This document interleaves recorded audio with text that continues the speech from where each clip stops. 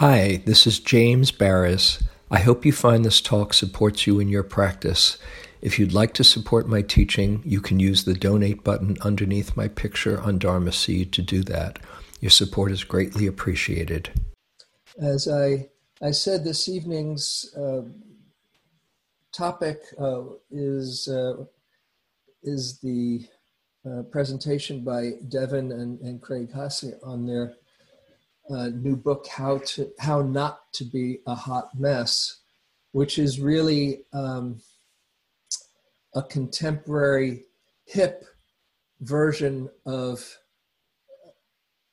ethical life, acting with integrity, the sila in the teachings, in the 5 precepts, and I'll let them share more about it in a few moments. But as we do when she's here, want to invite Eve Decker, singer, songwriter, Dharma teacher, to share some thoughts and a song on the topic, if you would. Eve, great to see you. Hi, great to be back. Hi, Devon. Hi, Craig. Welcome to you both. I'm excited to hear about your book. It's wonderful. And I thought to usher in your book talk, I would sing a song that I wrote for the family programs for Spirit Rock and East Bay Meditation Center about the 5 precepts, but rewritten for families. And it's called 5 Things to Do. And when we do it with kids, we have all these hand motions that use the 5 fingers and stuff, but you can imagine.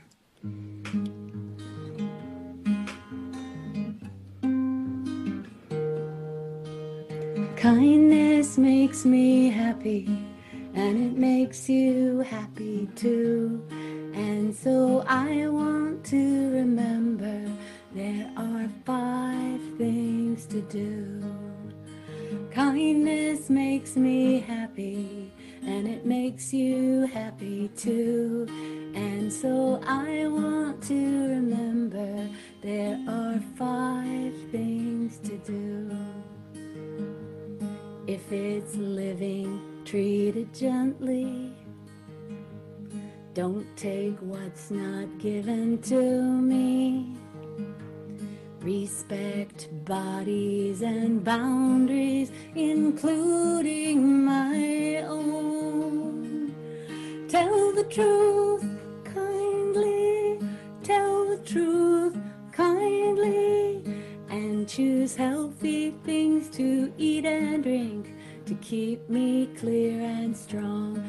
Because kindness makes me happy, and it makes you happy too. And so I want to remember there are 5 things to do. Great. Good way to remember precepts and lead an ethical life for the rest of your life. That's great.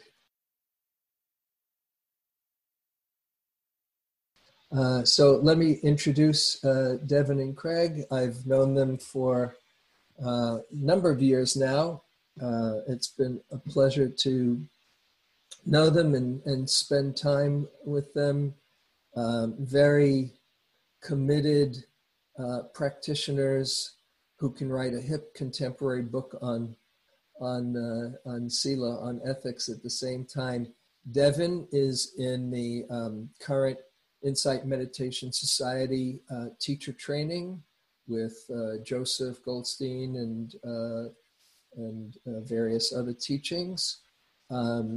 Craig has I think spent 6 years in a Zen monastery or something like that, and has a PhD in counseling, and also very committed, serious practitioner. They were in the middle of a long-term intensive practice period I think Craig was going to be going for like a couple of years or something like that, and Devon is going for a year or so, and then the virus hit and things change. So they are still doing a lot of practice, living in a Tibetan monastery up in Ashland, Oregon, but also doing a lot of teaching at the same time. So it wasn't quite the intensive solitary practice that they had planned, but life had other plans for them. There were also, besides students and teachers in the Insight Meditation community, they are students of Mingyur Rinpoche and have done a lot of Tibetan practice. So they bring a whole rich texture of Buddha Dharma to their teaching. So enough said about that. So good to have you both. And maybe if you start off, I'm curious, maybe you'd like to tell people what made you write a book about this and share with everyone. And I'll just hand it over to you. Maybe I'll ask a question or two if it comes up, and then we can open it up to everyone. So Devon and Craig, so nice to have you. Thank you so much, James. I'm actually sitting here with some tears. Eve, your beautiful music just really touched my heart. I remember that song, and I was singing it with you and just really missing you and the sense of community that your songs always weave. And really honored to be here. Thank you, James, for having us and for that beautiful introduction. And it's so interesting with Zoom, you know, it's a flat screen and there's these little postage sides boxes, but my heart really opens and feels so much joy just seeing your faces, your bright faces. And so good to see you, Jane. And I'm recognizing other familiar faces, maybe from Spirit Rock and around the Bay Area.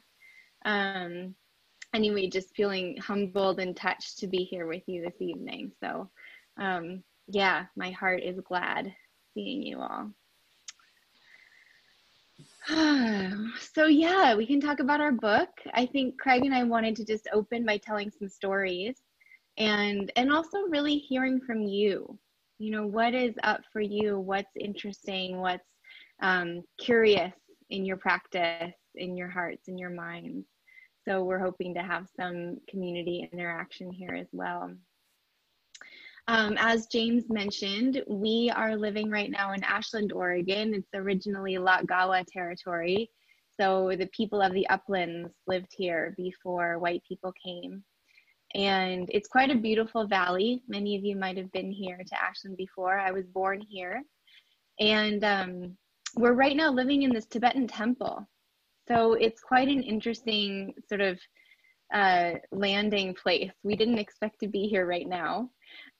We've been in a year of retreat, as James said. We took monastic vows with our teacher Mingyur Rinpoche almost 13 months ago. And so we were living with a certain experience of the precepts for 12 months. And then in June, we gave back our celibacy precept. So our retreat has changed just slightly, and we can talk about that a bit if it's interesting. But we're still doing about half-time retreat and half-time teaching here.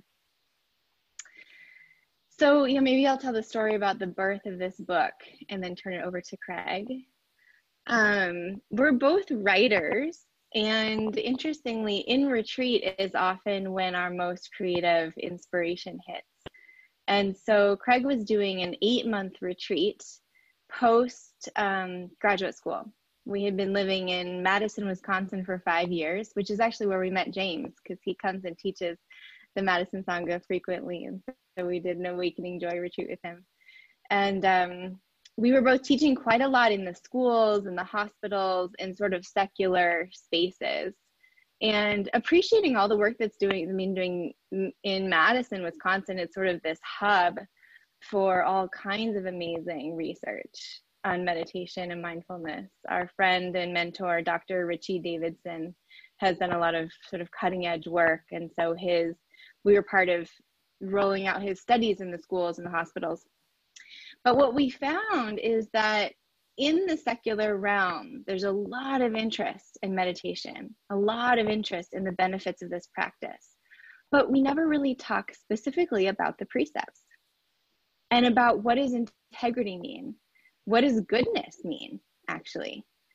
And for us, being such dedicated Buddhists, realizing, this is the foundation. We can't really be mindful if we're not considering integrity and values and guidelines that we want to live our lives by, like honesty and clarity and kindness, generosity.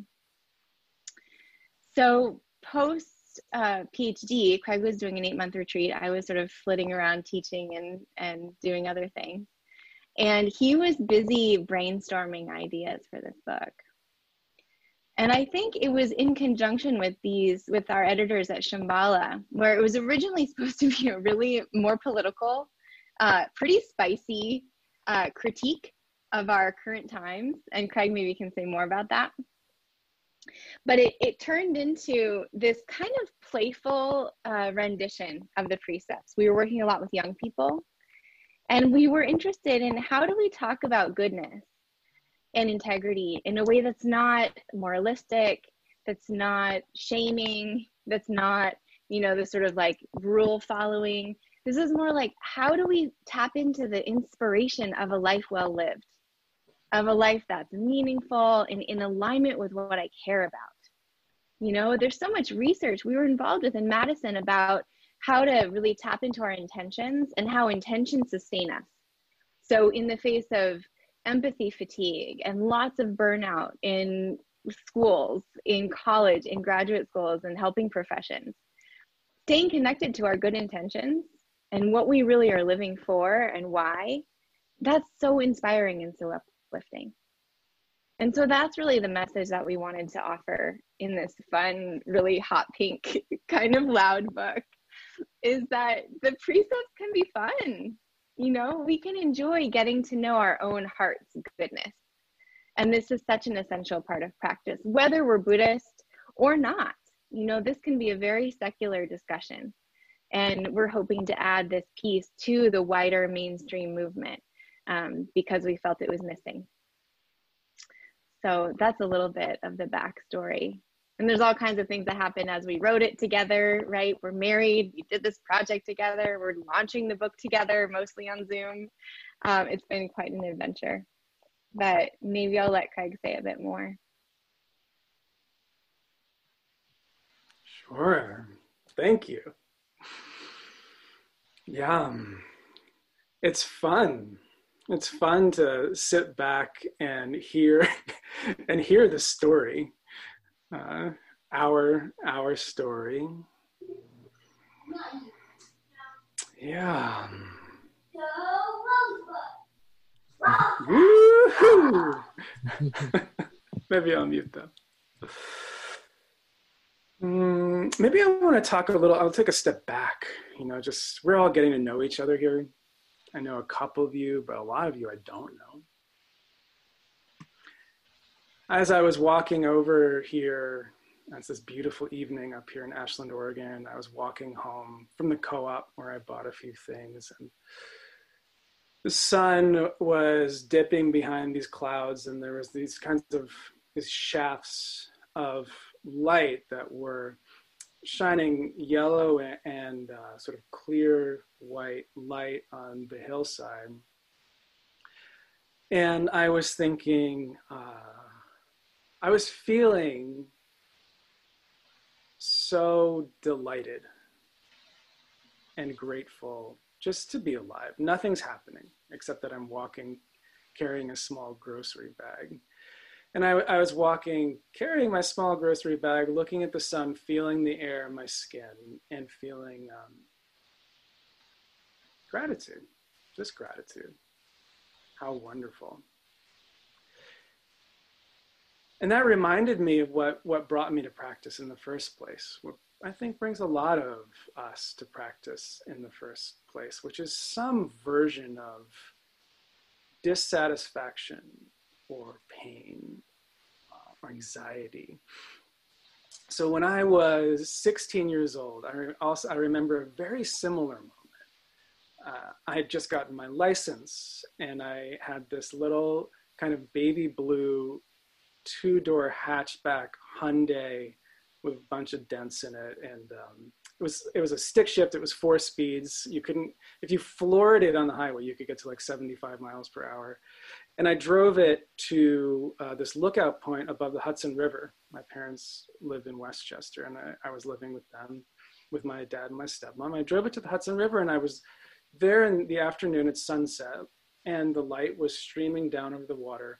And I had this moment of seeing the beauty and not being touched, and feeling this kind of despair. It felt to me as if there were this plexiglass that stood between me and the Hudson River with this beautiful light streaming down onto it. And there was no getting across the divide. Somehow the world was out there and I was in here, and this in here was turmoil. Even though I was sitting next to the Hudson River, alone, beautiful, beautiful evening, looking out, I wasn't touched by it. And I remember thinking, there's something wrong here. There has to be another way of being. And, you know, there's a long story about how I got to that point, and it wasn't only me. There was a lot of external circumstances that had shut me down. And it was very shortly after that that I read my first Dharma book. It was by Joseph Goldstein, who's to this day one of my main influences in Dharma teachers, and set me on this path, because Joseph, in his book, Insight Meditation, which is the book that I read, he starts, you know, with this sense of dissatisfaction, dukkha. And when I read that at 16 years old, I thought, that's what that is. That's what that moment is. If that moment of plexiglass, that moment of painful separation is exactly what Joseph is talking about here. And then the whole rest of the book is Joseph laying out the path. So it's not only that suffering exists, but that there's a path out of suffering. And so I was like, as only maybe a 16-year-old can, I was completely hooked from day one. Like, this is my jam. This is what I will do. And so I found a teacher, and I started going on these retreats. And I came back from my first weekend retreat, and I told my parents, this is what I will do for the rest of my life. And they were like, yeah, you said that about 12 things in the last 12 weeks. Okay, great. Because I was 16, but I was so jazzed, you know, being on retreat, having these experiences of like deeper levels of satisfaction. I remember the first time I really saw a flower, that kind of thing. Like, nothing's happening, but everything is beautiful. And so after that, I started doing all these long retreats, like, you know, Devon was talking about, where, you know, by the time I finished college, I'd done a 5-month retreat and 3 2-month retreats. And then I started to try to get a job and have a career, but realized what I really wanted to be doing was meditating. So then I moved into that Zen monastery, and I stayed there for 6 years. And then even through grad school, several times I was almost thrown out of grad school for doing long retreats. My program was I wasn't popular with my program. I kept like disappearing. But I just find this practice like endlessly satisfying and delightful, frankly, just like delightful. Which is not to say that I didn't have completely hellish experiences on retreat, especially early retreat I did, and daily practice too. But there's even that, to me, felt so meaningful to me, and still does, those points where I really hit my edge. in practice feels so meaningful to me. And I think just in terms of the book, I brought all of that enthusiasm, and then when I was a graduate student in University of Wisconsin, I was teaching an undergraduate class called Psychology of Mindfulness, which started out as a rigorous academic class and quickly degenerated into community. Right? It's like we were supposed to be studying all these hardcore studies and doing all this stuff, but what we really ended up doing was meditating and talking about what was alive in our hearts. And that, like, getting to really hear from undergraduates the level of anxiety that they were experiencing, the sense that the world had spun off its axis, that everything was out of control, that they had no idea how to live their lives in a way that felt like it had integrity. Yeah, that's another place where this book came from. It's like these conversations, these really genuine, authentic conversations with younger people who are quite frightened, actually, of the way the world is, and want to know, like, how can I be alive in this world? So it's a little more introduction to us, to me, to the book. And Devon and I wanted to get a little bit, we kind of wanted to harvest, if that's okay, a little bit from you all. Just what would be helpful? And we love the chat function in Zoom, Devon and I. We use the chat function all the time. So if you want to just type in, now of course, if 46 people type in something that would be helpful, we won't get to all 46 in the next 25 minutes or 30 minutes. But even if 30 people type something in, it's so interesting to see all of them. And then Devon and I will pick a few maybe to talk about. So if you have a keyboard handy, or you want to type in with your thumbs on your phone or whatever works for you, what would be helpful? What would be helpful to hear about tonight? What's in your heart? What's on your mind? Maybe what are your questions for yourself? You know, like, what are you pondering right now? Or what's alive in you right now? Yeah, and you can do it to me privately, and I'll read it out loud, but I won't say your name. Or you can do it to everyone publicly, and I'll read it out loud, and I maybe will say your name. So somebody is saying to me privately, oh no, where's my pen? Here it is. What about the days when it's just not there? The body can't be felt. It seems outside of mindfulness. How to go back? Yeah, great question. I'm gonna write some of these down. And then the next question was, or the next one was, what you just shared was deeply engaging and lovely to hear from you. How honest. That's very nice, thank you. And then another one, FYI, doesn't look like everyone is an option for the chat, only private chat. That's why they're all coming in privately. How important is daily practice versus retreats? Great. Mm-hmm. Okay.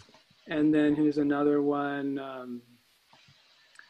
What is the most useful thing to do in my few remaining productive years? Whoa, I like that very much.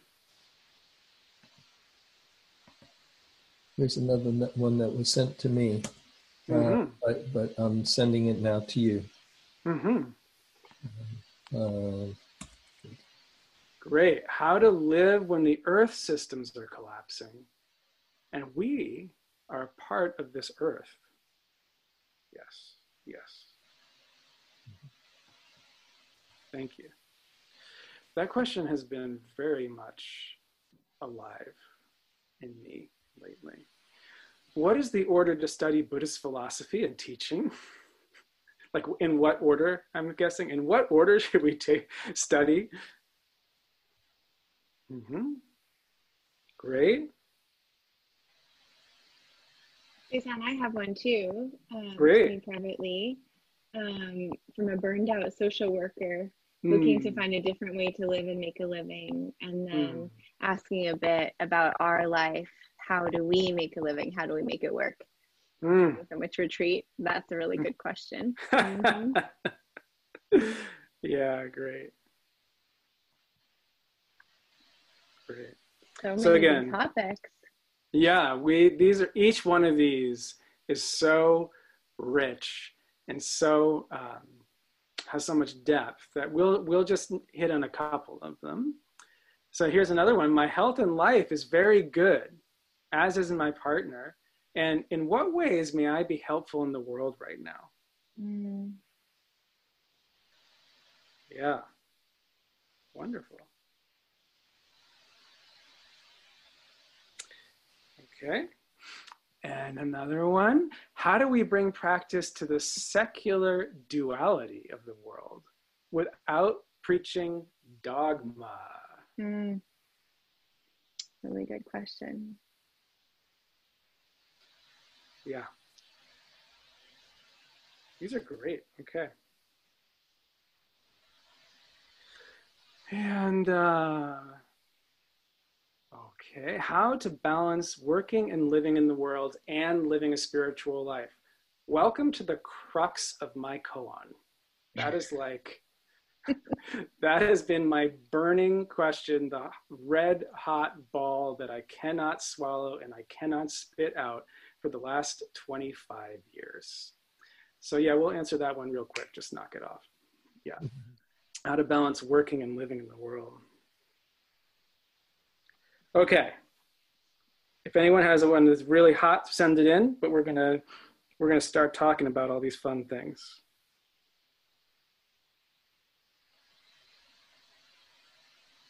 I have another one.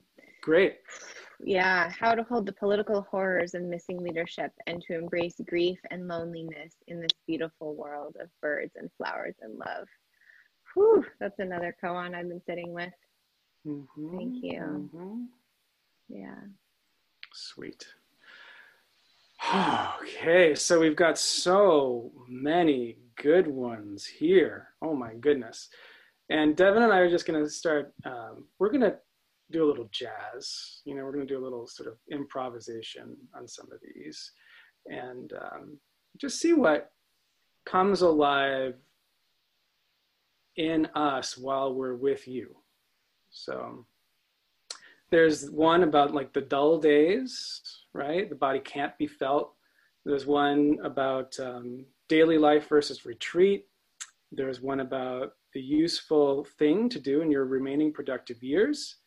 What about Earth systems collapsing? And what order should we study Buddhist philosophy? And then the burned out social worker, how do we, I can't even read my own handwriting, but how do we make a shift and do something helpful for ourselves in the world? How may I be helpful in the world is the next one. How do we bring practice to the world with no dogma? How do we balance working and living in the world with the dharma? And how do we deal with the political horrors, the grief and the loneliness in this beautiful, beautiful world of birds and flowers? Devon, do you want to kick it off? I have so much to say, but you know what I really love is, would you answer that first question about the dull days? Me? I would love to hear your answer to that one. Yeah. Oh, wow, good. Way to kick it back. The dull days. Yeah. Dull days. Yeah, what about the days when it's just not there? The body can't be felt. It seems outside of mindfulness and how to come back.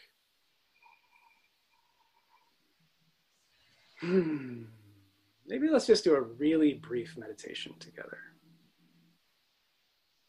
So you don't need to have a special posture and you don't need to be a special meditator and you don't need to do anything in particular. So however you are right now, maybe just, if you feel comfortable, close your eyes. And drop a kind of warm awareness into your heart.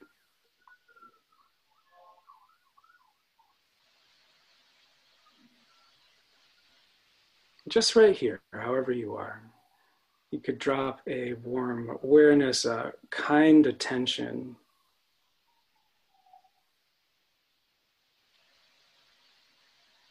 into this location of your heart, your living heart. And now whatever you find here,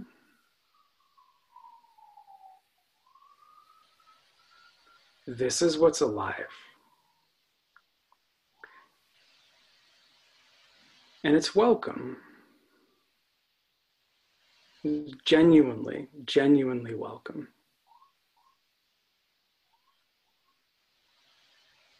So if what you find here is grief, then this grief is really authentically welcome.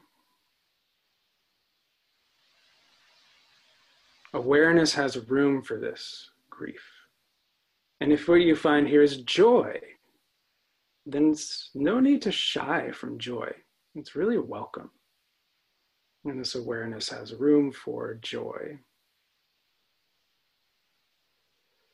And if what you find here is dullness, it's just not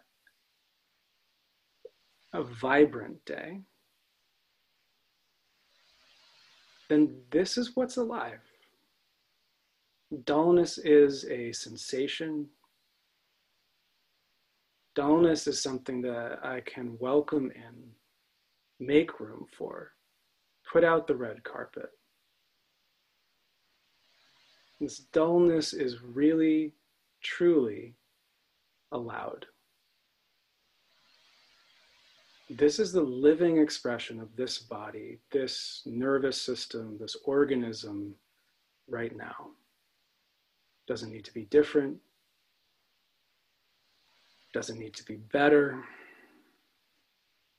It doesn't need to change. And I can be with this dullness for as long as it's alive in me. The kind of loving patience. Whether I like it or I don't like it, it's just welcome here.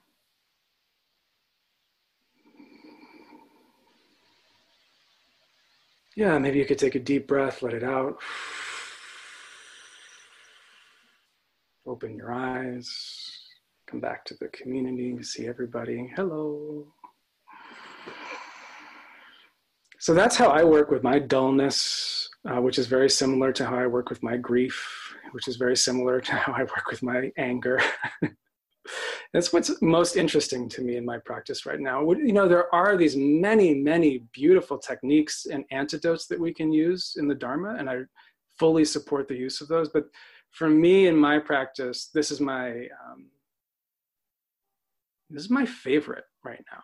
It's just like making room for whatever's here for as long as it's here with a total welcoming awareness. So that's my answer to that one.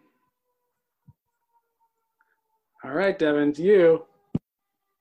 We're having a siren go by. I don't know if you all can hear that. There's some background noise.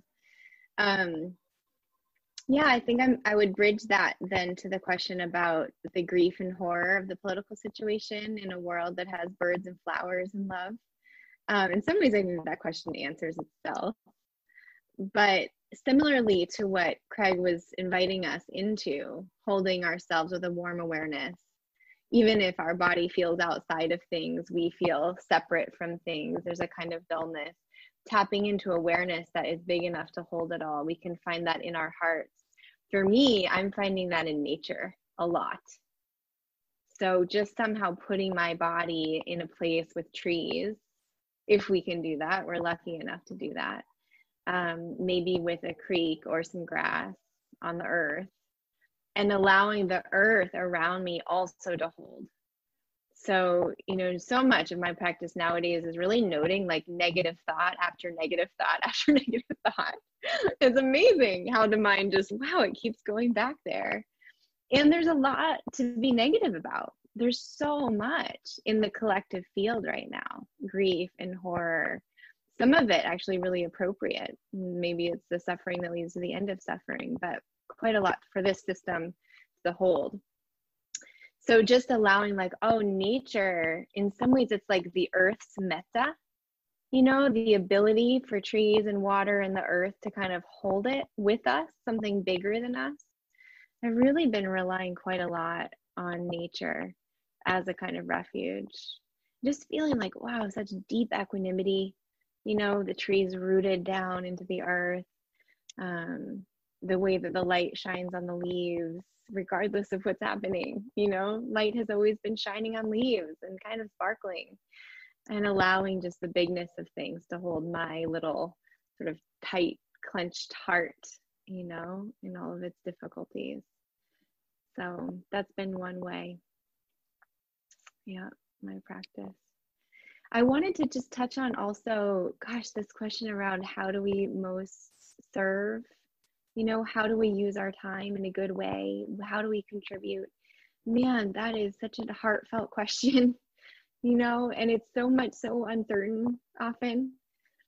I remember when I was just getting into meditation, I was a sophomore in college, and I was really into service learning. I was doing a lot of volunteering and a lot of like out in the community. And we had this kind of community of volunteers, and we all sat down, and there was this list of 50 actions.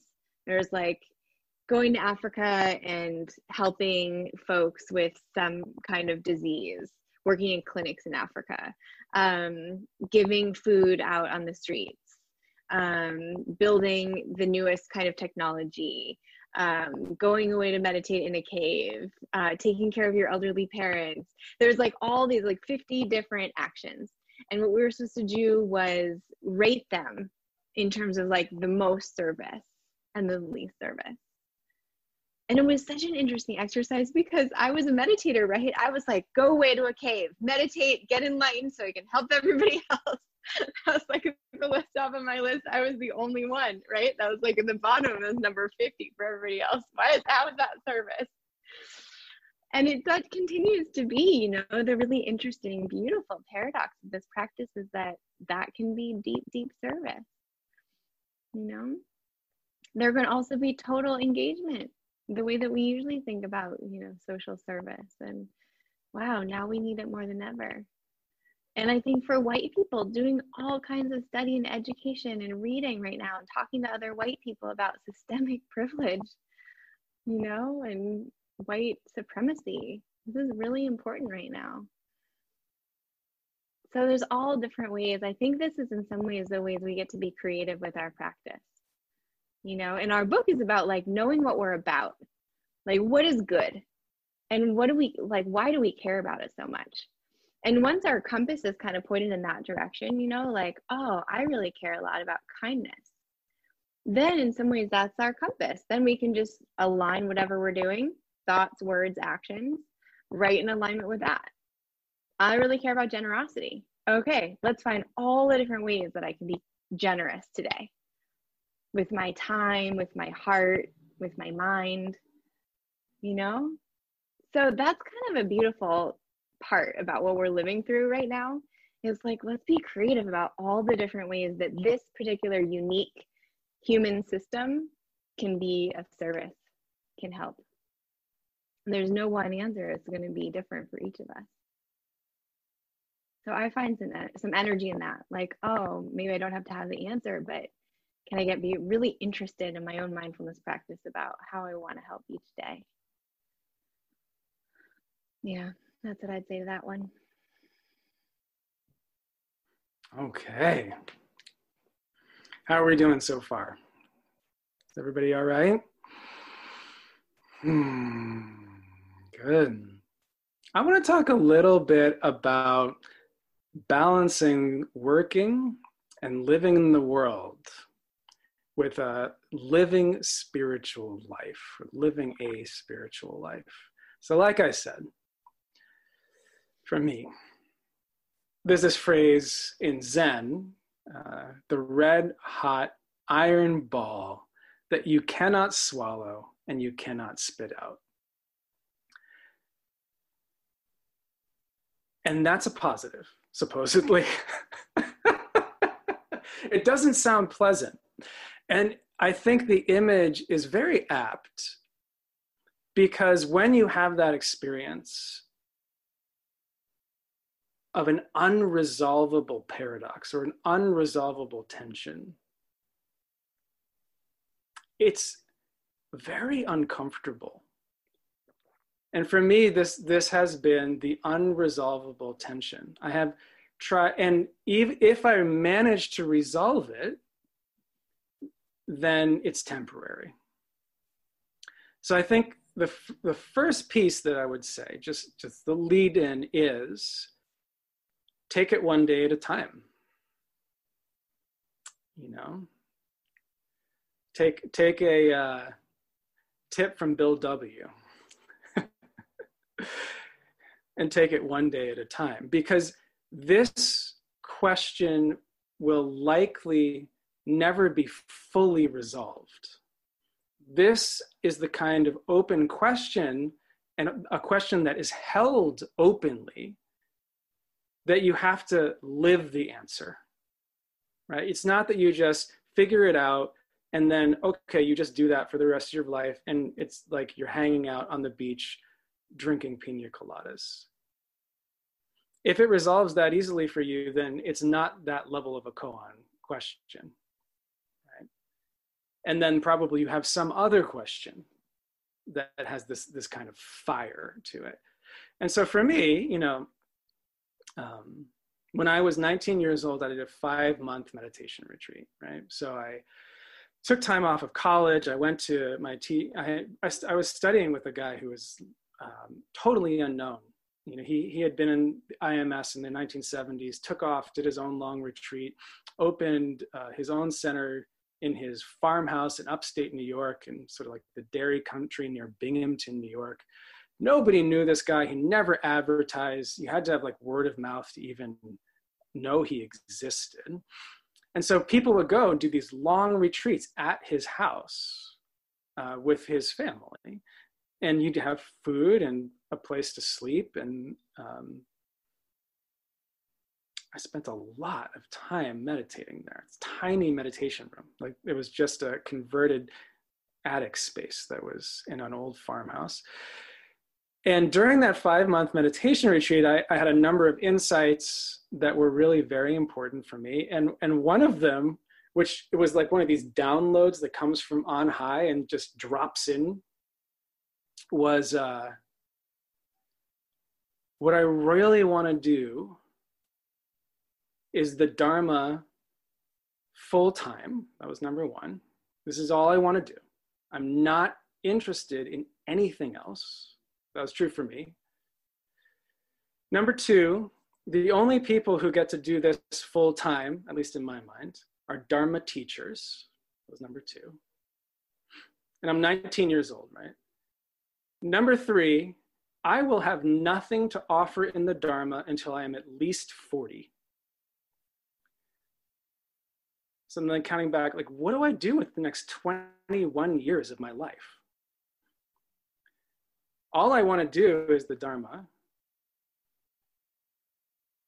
Nobody's going to want to listen to the Dharma from me because I haven't integrated it at all. I'm 19 years old. So now what do I do? And that was a living question for me for years.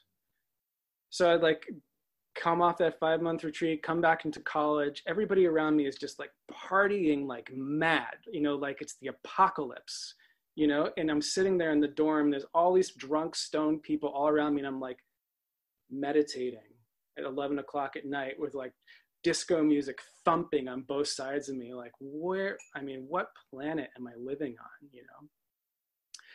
Then I graduate from college, try to get a job, but I can't keep my job because I always want to go on retreat. So I'd like get a job, stay for 6 to 9 months, quit my job, go on a 3-month retreat, come back, get another job. And the job was like painting houses or waiting tables or whatever I could line up until I could save enough money to go on retreat again, right? So I went back and forth. I did that for 4 years after college. And then I thought, this is crazy. Oh no, then I realized there's monasteries. This was a revelation for me because I had been in a totally secular Vipassana community. whoa, there are monastics in the world. So I just like went to a monastery. The first monastery I found was a Zen monastery. I cut all the hair off, just went, put on the black robes, and stayed for 6 years. I thought, okay, I resolved the issue, right? Now it was pretty holistic. The whole world for me was just dharma. Everything you do, from the way you cook to the way you walk across the room to the way you lay your head down on the pillow at night, is dharma. But then of course life keeps moving, and this living organism keeps developing, and then at some point I couldn't stay in the monastery anymore. So then I had to leave. And then I was 31 years old with no marketable skills. And I had my first serious holy shit moment of like, there is an economy, and there are winners and losers in the economy, and I am a loser. Like, I am in trouble financially. And so the only thing I could think to do was go to grad school. So I just did that. And then I became a therapist, and it turned out to be this wonderful thing that I fell completely head over heels for. Like, oh my gosh, I can be a therapist.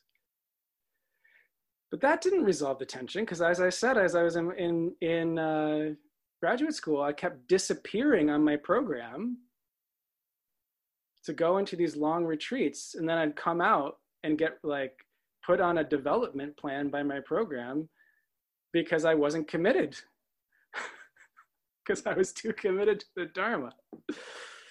So the current way that we're attempting to resolve this tension is by being in retreat 50% of the time, and then teaching and mentoring 50% of the time. This is our current attempt. So we meditate every morning until 11 o'clock in the morning. So like we do a morning meditation in silence, we eat breakfast in silence, then we meditate until 11 o'clock in the morning. Then we do a work day from 11 in the morning till 5 in the afternoon, in which we're mostly mentoring one-on-one. So we have mentees that we talk to on the phone. And that's how we primarily make our living.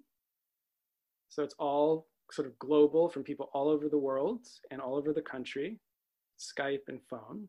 And that's how we make enough money. We live in a temple, so it's very inexpensive, simple living. And then we meditate again, starting at 6 o'clock in the evening until we go to bed at 9 or 10 at night. So this sounds so sweet, right? It is so hard. Every day there's this tension between the world and practice. I thought we'd finally worked it out, like we'd finally resolved it. But the world is like a bowl that keeps, you know those old Kool-Aid commercials where like the Kool-Aid man like crashes through the wall? Maybe you don't. Maybe that's only if you're like a early Gen Xer. But it's like the world just keeps crashing our party again and again and again. So it's like constantly threatening our meditation time. And then our meditation time is constantly trying to push the world out because it has its life of its own, and we want to keep momentum. And so my answer to this, sorry, that was an extremely long-winded answer. My answer to this is, it's always an open question. It will always be an open question. And I think leaving it as a kind of hot red iron ball that you can't swallow and you can't spit out is where the real Dharma happens. You don't want to be totally cut off from the world. You need to be engaged with the world. That's how we integrate the Dharma into the system. But you don't want to be totally lost in the story of the mainstream culture, because the mainstream culture has lost its freaking mind. So you need the Dharma to keep you rooted in what's truly most true. And that tension is, I would say, contemporary Buddhist practice. All right, podium aside. Sorry, I really got going there. Go for it, Devon. I'm going to add that I kind of think we're like terrible people to answer this question, Because if you hear in Craig's story, there's a lot of like, wait, I'm a monk. No, wait, I'm a psychologist. No. And this is the life that we live. I'll just tell you, last fall, we were both in solitude and for 3 months in silence. And we were writing letters to each other across the country. I was at Forest Refuge in Massachusetts. He was here in a cabin in Oregon. And I will tell you, his letters, not just one, several, informed me that he was going to become a monk full time. This was like his passion. He was so full of joy. I had my own process to digest that in retreat. But now we come out, we're in the world, we're working. He is going to be a psychologist, start a private practice. So we always are really living some version of this question. And I sort of feel like we have a clunky way of doing it. I know many other people who, for example, use Sayadaw U Tejaniya and his teaching style in terms of your life is your practice. Every moment is when you wake up. Nowhere else, not in a cave, not in a retreat center, just right here, right in the spin. And that narrative is quite inspiring to me. So anyway, just to say, there's many different ways, I think, to answer that question. And we're just doing kind of a messy job at trying to figure it out right now. Thank you for outing me so publicly. I really appreciate that. That ties into a question that somebody just asked. And they say it's a burning question. So I think maybe this can be the final one. Burning question, hearing your story today. What role does your relationship play in your lives? That's a really good question.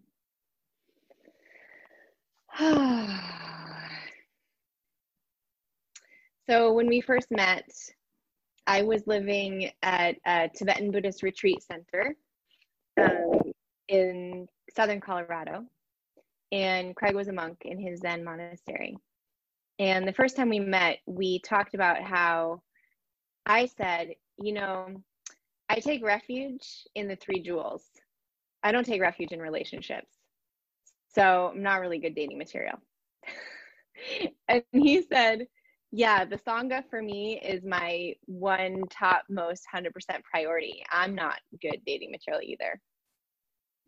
And I think that was when we're like, okay, well, maybe this could maybe work. If we hold the dharma in the center of our priority. And it's always been that way, when the weekend that we got engaged, we went to look at this 3-year retreat land to think about maybe we could do 3-year retreat. Yeah, I guess in its best moments, I feel like I have a witness to my awakening. And man, that is so precious. Like, so lucky to have someone so close by to watch like all the fumbles and know all the edges and all the ways that I need to grow still, that I keep messing up, and who still somehow sticks around, who's like really witnessing that process. And that's a great honor and really a great privilege, actually, to have that. And then there's all the other times where, we rub up against each other and we just want to go away and have space, spend lots of time apart, and all the friction that comes with, right? Different levels of renunciation, and what do our different practices look like, and comparing mind, and all of that, those difficult things. But I really will say it's quite an honor to have a witness to my path. And I hope that I can do that for him as well. Yeah. Yeah, this is a great question. And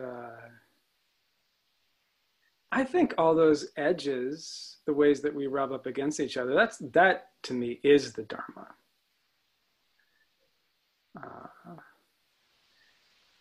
Sometimes I think being in partnership is the ultimate mirror. In the Tibetan tradition, there's 4 gurus. There's four faces of the guru. And like one guru would be like your main teacher. So for me, maybe that in the Tibetan tradition, that'd be Mingyur Rinpoche. Another guru is the texts that you study. Another guru is your internal compass, your Buddha nature. And the fourth guru is the guru of phenomena, the way that life arises for you as a mirror to your own mind.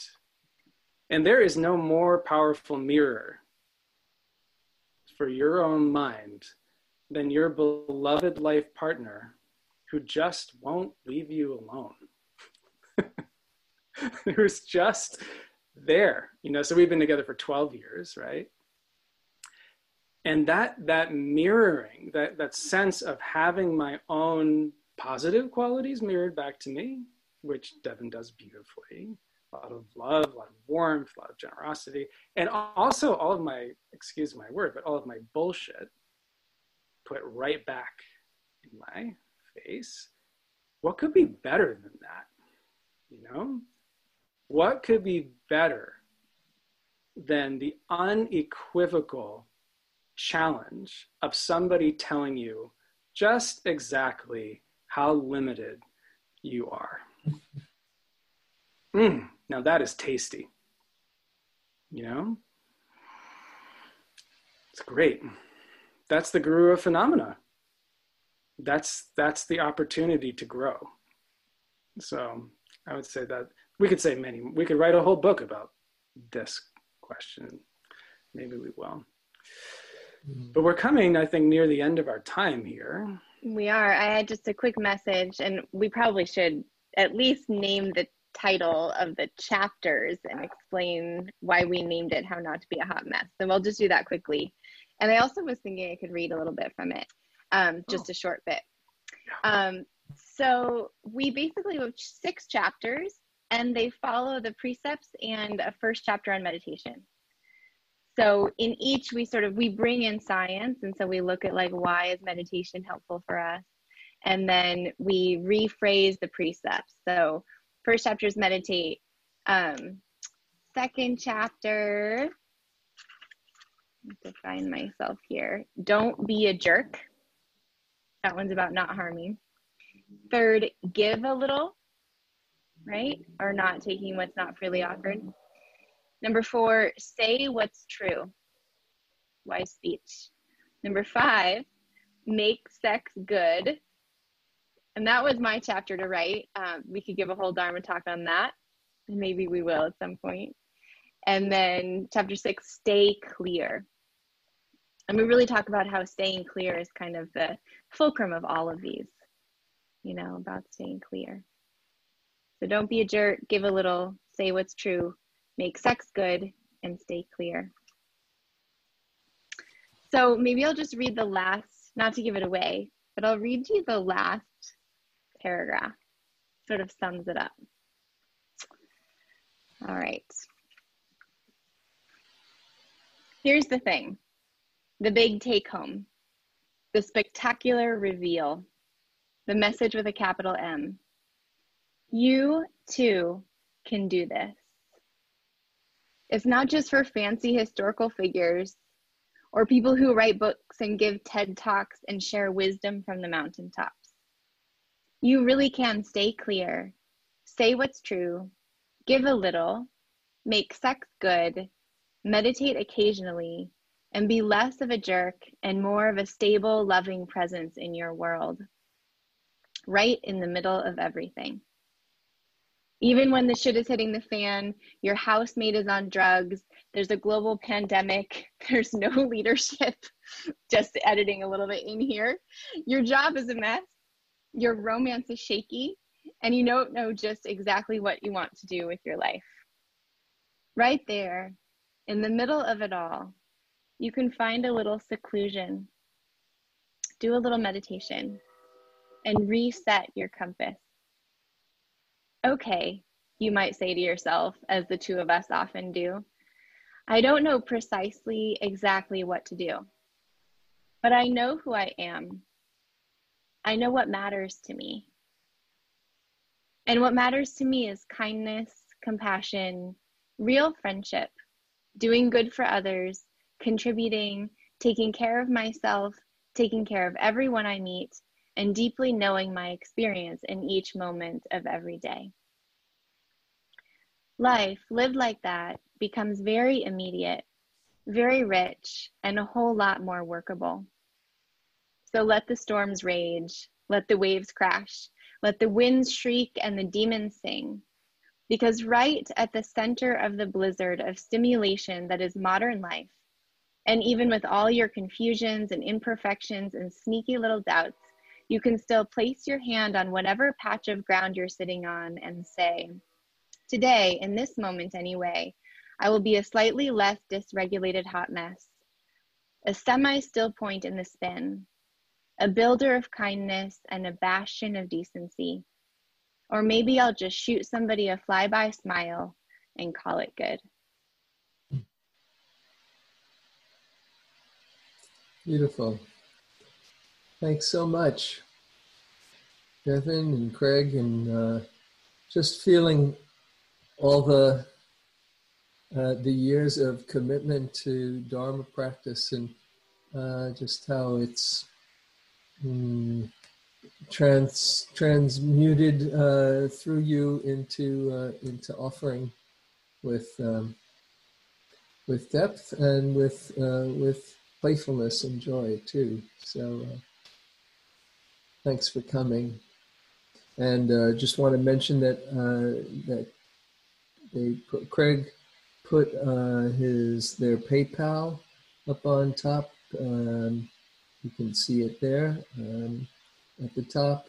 I have my PayPal and Venmo, and really been appreciating people's support. And also, Craig put in their website, devonandcraighase.com/our new book, if you want to check out the book. So lovely to have you here. Thanks so much. Maybe I'll come back sometime. Yeah, thank you so much. I'm just going to say, really stay in touch with us. We love to be in touch with people. So you're welcome to find us online, and just a lot of appreciation for each of you and your questions and your dedication and your love. So thank you. Thank you. So Eve, feel like sharing anything? Oh, and I thank you, Devon. Thank you, Craig. That's wonderful. I think maybe we can just do a spoken dedication tonight, James, because of another time. Okay. So let's feel how sharing and the Dharma and meeting together touches our hearts, and let it collectively share a great ball of merit. And may all of our connection and commitment and dedication to becoming more conscious beings, may it ripple out and be shared for the benefit of all and for the planet. May all come to peace in their lives. May all come to healing. May all share their love well. And may all benefit from the truth and love.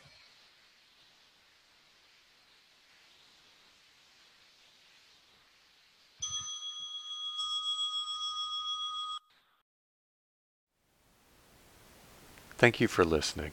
To learn how you can support the teachers and Dharma Seed, please visit dharmaseed.org/donate.